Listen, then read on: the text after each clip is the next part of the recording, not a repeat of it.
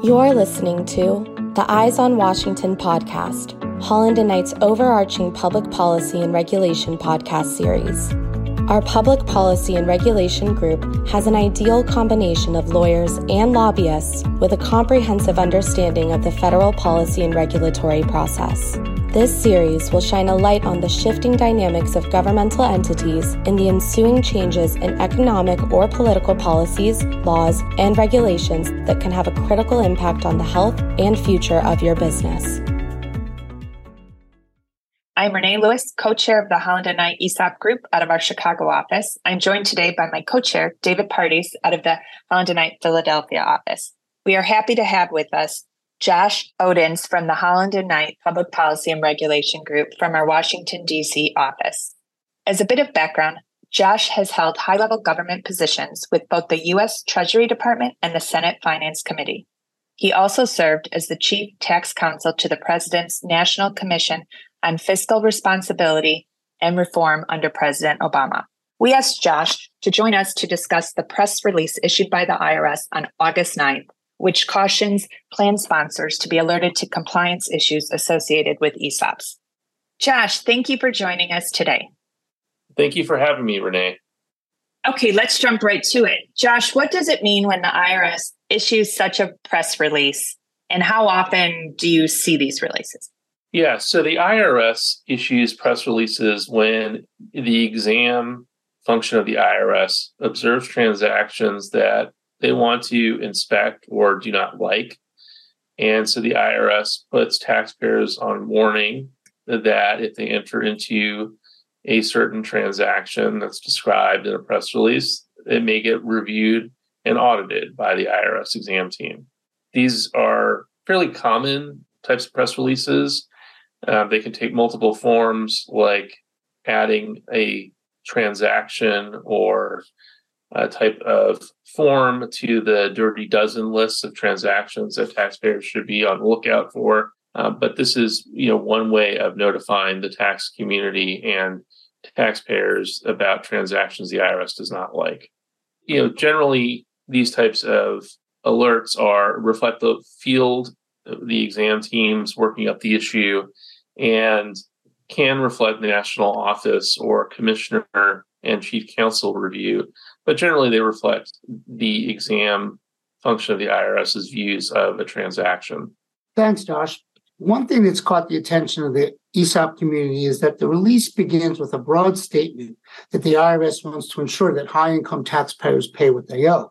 The IRS release then focuses on a particular arrangement involving a management S corporation where taxpayers purport to convert taxable compensation into non-taxable loan proceeds through the use of an ESOP-owned S corporation. What are your thoughts on the broad statement about tax compliance and then the specific ESOP example? It's not unusual for the IRS to issue a statement about tax compliance. If you look at the Dirty Dozen transactions list or Dirty Dozen issues that taxpayers should be aware of as they go into tax season, the IRS does remind taxpayers and their advisors to comply with the law. So this is, I think, a boilerplate statement. But the press release describes a specific transaction that is on a management company S corporation ESOP, and has placed it on the abusive tax transaction list on the IRS website. And so, look, I believe the ESOP community is aware that the IRS has long expressed an interest in the use of S corporations for abusive ESOPs since the Commissioner's TEGE fiscal year 2020 program letter identified ESOPs as a priority item. But without any additional indication or announcement from the IRS, it really appears that this IRS press statement is nothing new.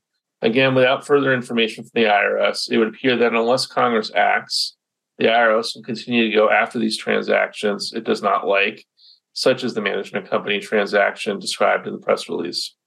Thanks for pointing out the additional information on the IRS website. In addition to the description of the management company S Corp ESOP, this page mainly describes listed transactions. For those of us who are not tax administration experts, can you explain what it means to be a listed transaction? And is that the same thing as an abusive transaction? it is quite different than an abusive transaction. So if the IRS lists a transaction, it immediately places a series of burdens and potential penalties on the table. The burdens fall on both tax advisors and then also on those that enter into these transactions. If a transaction is listed, a material tax advisor must report within a short time frame the transaction to the IRS and describe it with sufficient particularity for the IRS to then be able to audit that transaction. It also requires the material advisor to maintain a list of all taxpayers that have entered into that transaction. Additionally, taxpayers are required to disclose those transactions on their returns and file a separate a document with the Office of Tax Shelter Analysis, which OTSA uses to audit taxpayers. So it is, and if taxpayers fail to disclose, there are penalties, including a significant penalty for material advisors of up to $10,000 a day for failure to file the required forms. Second, on the taxpayer side, there can be a strict liability penalty of 30% of the understatement of taxation as due. So listing a transaction is a very significant action by the IRS. Recently, there's litigation in the Sixth Circuit and soon in other circuits where the IRS has taken the position that it does not need to follow a notice and comment under the Administrative Procedures Act for purposes of listing a transaction. The Sixth Circuit in Mann Construction held that, in fact, the IRS and Treasury must go through notice and comment to list a transaction and to, in a sense, turn on the reporting and penalty provisions in the code. So in the last two listed transactions, the IRS has in fact done that. It has gone through notice and comment. Whereas an abusive transaction, it's a transaction where the IRS has taken a position that it believes the transaction is of concern. It will get audited, but there are no additional requirements to report that transaction for the taxpayer and for the material advisor. There's no obligation to disclose that transaction to the IRS or keep a list of those transactions. Josh, based upon your understanding of the IRS process, should the press release be viewed as a broad investigation of ESOPs? And in addition, should the companies considering an ESOP be concerned by this press release? So I think those taxpayers that are entering into the transaction that is described in the press release should be concerned that if they were to undertake that transaction, the IRS will audit that transaction.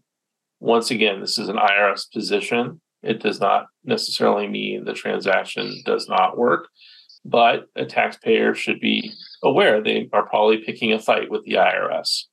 But if your structure is different, then no, the IRS is not picking a fight broadly with the ESOP community. It has identified a specific flavor of a transaction that it doesn't like, but it is in no way picking a fight with all ESOPs.